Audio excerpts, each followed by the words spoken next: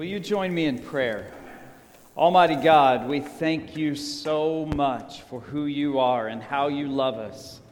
We pray, Lord, this morning, just as the song says, that you would consecrate us. Lord, that you would turn our hearts and our minds to you so that our knowledge of you, our relationship with you can grow all the more. Lord, that we could have a lasting impact on the world around us, that the world would look different, would look more Christ-like because of the life we live for you. And so, Lord, speak to our minds and our hearts. Teach us what it is to be the men and women of God that you call each and every one of us to be. We thank you and we pray all of this in the name of Jesus, our Lord and our loving, amazing, wonderful Savior. Amen. Good morning. I want you to take your Bibles or your apps or whatever you read on and turn to the book of Ephesians chapter 4. Ephesians chapter 4. Now, if you don't have a Bible or an app with you, feel free to grab one of the Bibles out of the back of the pew. Ephesians is found in the back, 1/3 of your Bible. It's kind of mixed in with several other books that end in the letters IANS. Just if you have no idea where it's at, just turn to the table of contents. As I regularly say, that's why God gave it to us. So Ephesians chapter 4 is where we'll be this morning. Now, as you're turning there, I've talked about this extensively, quite a bit in my time here at First Southern. I've always been a short guy. Again, I always say it, surprise, surprise. The stage adds a few inches, but I am not what most people consider a tall guy. Although I will say, I was in Thailand a month ago, and I'm pretty much an average height person in Thailand. But around here, I'm not. I'm a solid 5'7", depending on what shoes I'm wearing. But I've always been... Let me just say it. I've always been very short. I've always been substantially shorter than everyone in my class. So growing up through middle school, through elementary, and into high school, I was always the shortest kid in my class. There was not a single year of school where there was someone shorter than I was. As I remember it and look back and I look at pictures of my classmates and me standing next to them, I was on average between 2 and 3 inches shorter at all the grade levels growing up. And it was something that I was fully aware of, and it was something that I was always uncomfortable with. I always wanted to be taller. I always wanted to have the height so that I would be the kid not picked last in dodgeball. That's what I wanted. And at times in my life, I was so short that it became somewhat of an obsession, something that I thought about probably too much. I even remember going to the library. We would go to the library from time to time, and I remember going to the library. I had a grandmother that took me during the summer, and I remember going and looking for books about how to increase one's height. That's how obsessed I was with it. Side note, did you know that there is actually a procedure where they'll break your leg and extend it, and they say they can give you 2 to 3 inches. I actually considered going to my mom and asking if I could do that because I was so short at one time. Thank the Lord I didn't. But I've always wanted to be taller. Even today, I walk around and I go, I'm not exactly the tall guy around here. And it's something that's kind of looming in the back of my mind from time to time as I live life. I've always wanted to grow, and that's what we're going to be talking about this morning. We are in a series called The Unique Us. And this series is all about what makes First Southern. What makes us unique? Because again, if you were to go and visit a church down the street, we look different. The way we operate, the things we value, the things we teach, and the way we worship. There's so many things that are unique about us as First Southern Baptist Church of Scottsdale. And so we're exploring over the next several weeks, what is unique about us? What do we value? What is our mission? And so let me go ahead and give you the mission statement. Again, I'm going to say this multiple times every week for the next coming weeks. And I hope you get sick of hearing it to the point that you say it in your sleep. But the mission of First Southern Baptist Church of Scottsdale is to lead every generation to the life-changing hope of Jesus.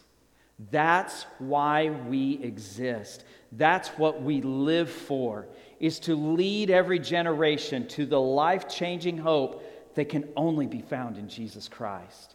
We have a hope. We have a promise. We have a redemption that can be found nowhere else. And it is our obligation, but not just that, it should be our passion to share that life-changing hope with every person that we come in contact with. So that's our mission statement. But as I've said, I think a lot of churches would say, yeah, this is our mission statement as well. Yeah, we totally live for this. This is what we do. But then when you go and say, okay, how do you do that? How do you lead every generation to the life-changing hope of Jesus? They couldn't answer that question. And that's why, along with our mission statement, we also have 4 values that direct us in how we lead every generation to the life-changing hope of Jesus. So 2 weeks ago, we spoke about our first value, which is believe. And there's a tagline with all of our value statements. And the tagline to believe is that God's truth is the foundation to knowing, loving, and understanding Him. First Southern Baptist has always valued God's Word. And so, of course, it makes sense that belief, that the foundation, God's Word being a foundation, would be a value of ours. So we spoke about that 2 weeks ago. Last week, we introduced our second value, which is grow. And the tagline that goes with grow is this: growth means change. And following God is moving where He takes us, both personally and as a church. Now, last week, I kind of focused on the last portion, the portion that talks about following God is moving where He takes us both personally and as a church. That's kind of what I focused on last week, which means we're going to focus on those first 3 words today. Growth means change. And I know that this is not something that most of us look forward to hearing about or discussing. It's not something that we enjoy, meaning change. It's not something that we look forward to. It's generally something that pulls us out of our comfort zones and pulls us away from what's familiar and moves us into a new area that's not as comfortable and it's not as familiar as what we had before. But I'm going to argue this morning from God's Word that Christ calls us to change. He calls us out of our comfort. He calls us away from what is familiar and easy into what is not familiar or comfortable. Sometimes Christ pushes us into what is hard because we won't be better followers of Christ if we're not pushed a little bit. So that's what we're going to be discussing this morning. So take your Bibles and turn to that passage, Ephesians chapter 4, and we're going to begin in verse 11. Ephesians chapter 4, beginning in verse 11. Now, Paul is speaking to the church at Ephesus. That's why this book is called Ephesians. It's to a church that's located in a city called Ephesus. Ephesus was a huge trade city. It was known for commerce, and it was a hub for commerce and economy and trading and everything that was going on in the world at that time. And Paul is speaking to that church and its unique difficulties and strengths. And look at what he says in chapter 4, verses 11 through 16. He says this: "So Christ Himself gave the apostles, the prophets, the evangelists, the pastors and teachers to equip His people for works of service, so that the body of Christ may be built up until we all reach unity in the faith and in the knowledge of the Son of God and become mature, attaining to the whole measure of the fullness of Christ. Then we will no longer be infants tossed back and forth by the waves and blown here and there by every wind of teaching and by every cunning and craftiness of people in their deceitful scheming. Instead, speaking the truth in love, we will grow to become, in every respect, the mature body of Him who is the head, that is Christ. From Him, the whole body, joined and held together by every supporting ligament, grows and builds itself up in love as each part does its work. So keep your Bibles open to this passage, because this morning we're going to go verse by verse through this and help understand why this teaches us to grow in Christ. So look at verses 11 and 12. It says, "So Christ Himself gave the apostles, the prophets, the evangelists, the pastors and teachers to equip His people for works of service so that the body of Christ may be built up." You see, we are striving to be a body of Christ. Now, you go back to the first message of this series, we spoke about how we are not a building. First Southern Baptist Church of Scottsdale is not this place, it is us as people. That's the illustration that Paul uses over and over, is the body of Christ, with Christ Himself being the head of that body and us being the parts, the members of the body. And if you go into Romans 12 and 1 Corinthians 12, Paul gives a beautiful explanation of what it means to be a body, how every single one of us serves some portion, some purpose within the greater body. You see, God designed each and every one of us to do something, to serve somehow His body, whether that's preaching, evangelizing, worshiping, loving on kids or teenagers, helping with those who are retired or maybe shut in. There's so many ways that one can serve the body of Christ here at First Southern. But the point that Paul is making is that we're made to serve a purpose. We're made to do something. But I love what he says in verse 12. To equip His people for works of service so that the body of Christ can what? Be built up. The point, the purpose that we strive for, our purpose as members of the body, is to build up a body of Christ. This body, if you're a member here, if you're a regular attender here. That's what our purpose is to build this group of people up. Again, it's not about the building. The building's a huge blessing.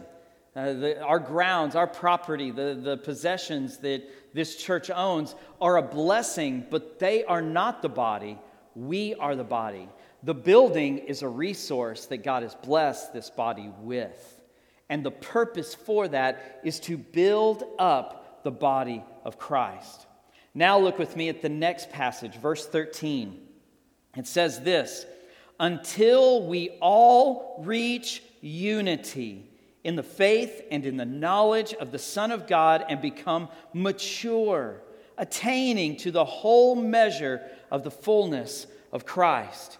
You see, once we realize that we are designed, our purpose is to build up the body, our next goal, the next step is to strive for unity. That's how verse 13 begins. Until we all reach unity in the faith. One of the things that we should strive to do is to function together in unison with one another as part of the body. The idea being, if my eyes see something that I need to do, then my hands and my feet need to be in unison with what my eyes are telling me I need to do, so that I can move forward by movement of feet to go and make my hand do what the eye see needs to be done. If my hand says, you know what, I disagree with the eye on this little issue. And so I know that the feet are going to take me over here, but because I have this relational problem and a lack of unity with the eyes, I'm not going to go do what the eyes and the feet are going to direct me to do. That's a disunity in the body. Guys, there's some of you in this room whose body does not do what you want it to do. And some of you in this room know how frustrating and how hard that is, right? Arthritis, Parkinson's disease, different aspects that make our mind not work with our body, parts of our body that start to break down and you can't use them the way you want to use them. That is mournful, it is sorrowful, it is frustrating. We don't want that to happen to our bodies. And when it does, it's not something that we look at and say, oh, this is a good thing. We look at it and say, this is a terrible thing. And in the body of Christ, it's the same way. When our body, as us, is moving in a direction, and we have a person or a group of people saying we disagree, we will not be in unity with the rest of the body, it makes the rest of the body suffer. We're called to unity in purpose, to building up the body of Christ. Now, let me make a very clear clarification here. There is a difference between unity and uniformity. Unity is being united together with a purpose, moving together in one direction. Uniformity is saying, I agree 100% on every belief and idea and philosophy. That's not what God calls us to do. Guys, we can disagree with one another, and that's okay. We don't all have to agree on all the tiny little aspects of theology. That's okay. Now, I will argue that we do all need to agree on the essentials. Let me give you some examples of what an essential would be. An essential would be that the belief that Jesus Christ is the Son of God who died a horrific death, shedding his blood to forgive us of our sins, and then rose from the grave on the third day and then ascended to sit at the right hand of God the Father Almighty. That is an essential belief. That is something that every single one of us as Bible-believing people, as a body of Christ, that's an essential belief. That's something we should all be uniformly in agreement on. But I could care less what your belief is about the age of the earth or what your belief is on how the end times are going to happen, because those things don't matter to our salvation. We don't have to all 100% be uniformly agreed on the little insignificant non-salvation issues. We do have to be in agreement on the salvation issues that are black and white in God's Word. We don't have to be uniform, we have to be united. And guys, Paul talks about this in 1 Corinthians. You can go and research this. Paul never argues for us to be completely uniform in every little thing. That's what Paul did. He went back and forth constantly between Jerusalem, having to battle all the little things that don't really matter. And he makes it clear that those aren't salvation issues. But we do have to be united in the mission and the essential beliefs that we have, the important things, the things that have to do with the gospel message of Jesus Christ. So we are striving to unity. And we're striving to the knowledge of Jesus. If you keep reading in verse 13, it talks about equipped for until we reach unity in the faith and in the knowledge of the Son of God to become mature. You see, knowledge of Jesus, our understanding of what Jesus taught and who Jesus is, that's essential, that's important. Knowledge is something that we should value. And going back to the message 2 weeks ago about believe, knowledge is a great value of this church. But that knowledge should lead us to maturity. If your knowledge in Christ is not leading you to maturity, then you're getting it wrong. If your knowledge of Jesus, if your biblical knowledge is not leading you to grow in the relationship that you have with Jesus, you're missing the connection. You're missing something about it. And so that knowledge should drive us to be more mature. Maturity means that there are going to be changes, though. As a child, I went through a few growth spurts in high school. In a 2.5-year period, I grew 7 inches. And some of those growth periods brought pain, and they brought discomfort, and they brought financial difficulty because I had to buy new clothes more regularly than normal. I went through 3 sizes of shoes in 1 year. Shoes aren't cheap. So there were difficulties in growing.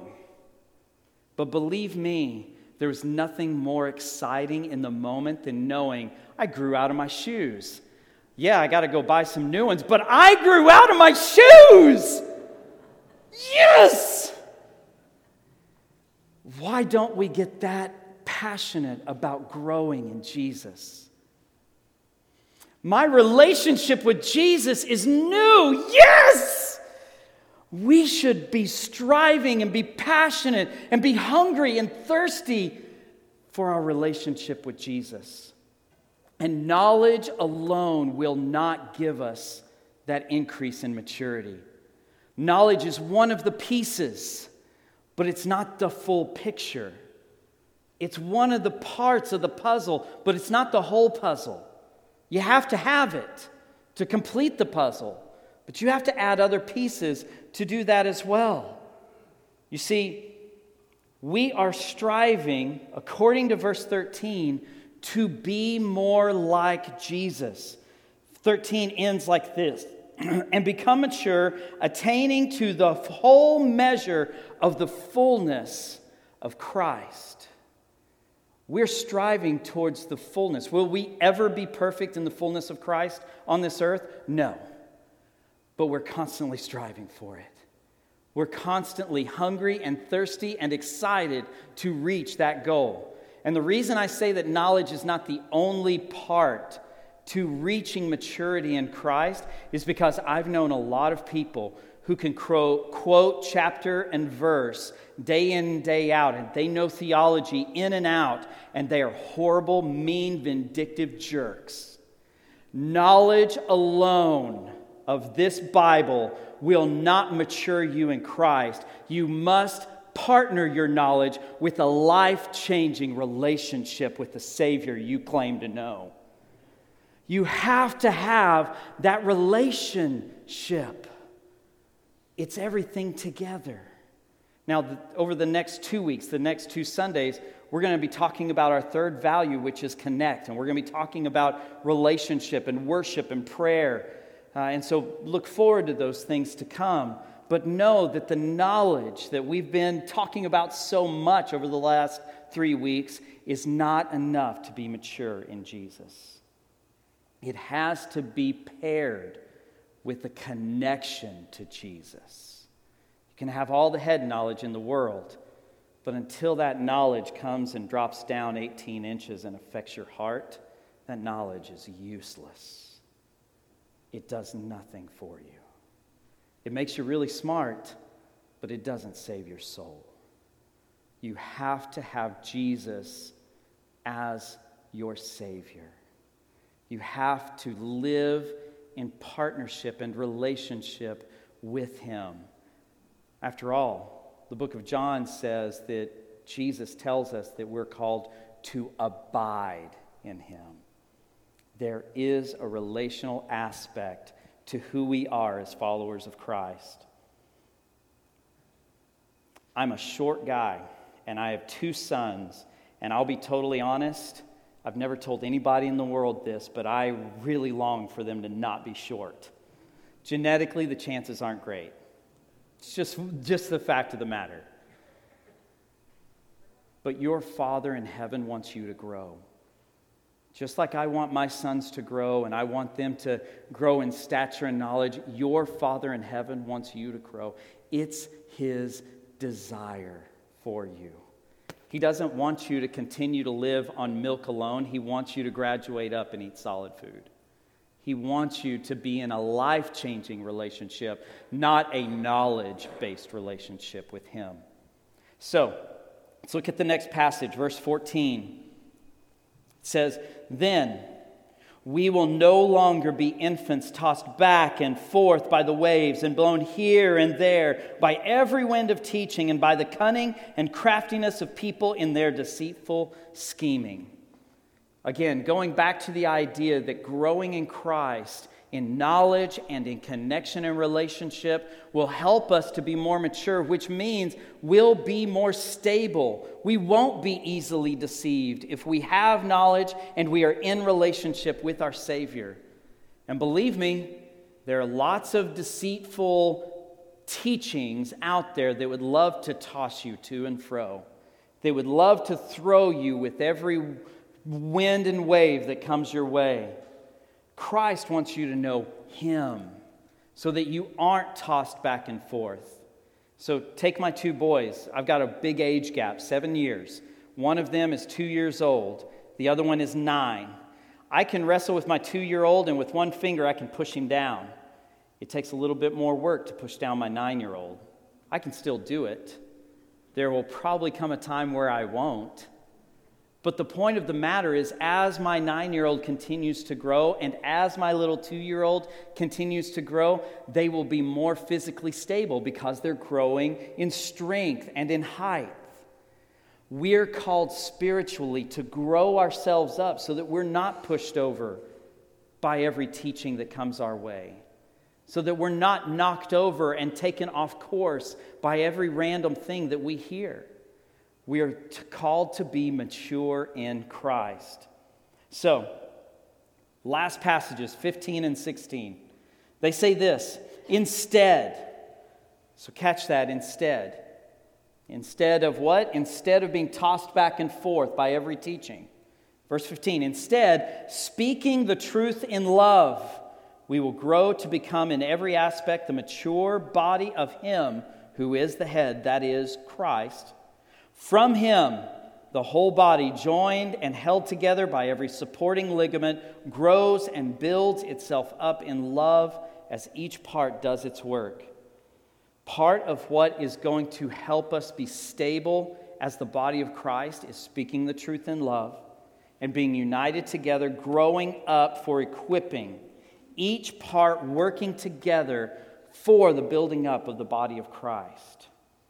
That's why grow is one of our core values. That's why it's so important to us as a church. Because if we are not, as individuals and as a church, if we are not growing in Jesus, we're losing the battle. We will be tossed to and fro. We will be thrown around by every teaching and doctrine that's out there. The fact of the matter is we want to be a stable body that knows where we stand because of knowledge and because of a relationship with our Savior. And so do you strive for that? Is growing in Christ a passion for you? Is it important? And let me just ask the hard question. What proves that it's important? Does the way you spend your time demonstrate the value that growth is in your life? Let's take it a step further. The way you spend your money, is that illustrating how you want to grow in Christ? There are so many resources available to us to grow in Jesus. We've talked about a few of them. There are Bible translations. We've got large print Bibles. There are apps that you can read or that will read the Bible to you. There are so many things out there available to us today. There are great sermons available online from other amazing preachers. Maybe I should rephrase that. From amazing preachers. The fact is we live in a world today where we have access to some of the best resources for growing in Christ. So what are you doing intentionally to grow in Jesus? We're going to continue this line of thinking over the next 2 weeks while we talk about our third value, which is connect.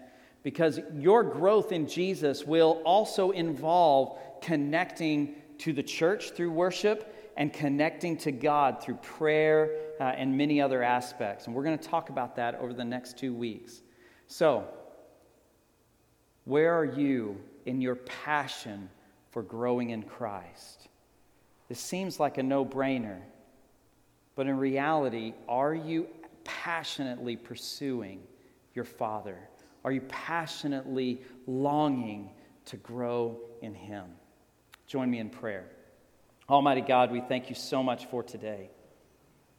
God, I thank you that we are not called to just blindly follow and not understand and not grow, but we are called to continually grow in you, in maturity, in knowledge, in connection, relationship. We are always called to go further with you, to grow more with you. And Lord, my prayer this morning is that each and every one of us would passionately hunger and thirst for you, for your righteousness, for your relationship, for your knowledge, so that we can be the body of Christ that you want us to be. So speak, Lord. Speak to our lives. Show us how we can grow more. We thank you, Lord, and we pray all of this in Jesus' name. Amen. We're going to now have a time where we can respond to the worship and the word. And if you need to pray and you would like to come forward, we open up the altar to you. It's available. We would love for you to come down and pray here if you would like. If you need to speak with someone, myself, I'm Pastor Chad, and Pastor Josh will be right here at this front pew, and we would love to speak with you. If you have questions about what a life-changing relationship with Jesus looks like, maybe you want to make a commitment today, we're available to have those conversations, and we would love the opportunity to have that conversation with you. Let's stand and let's respond to our Lord.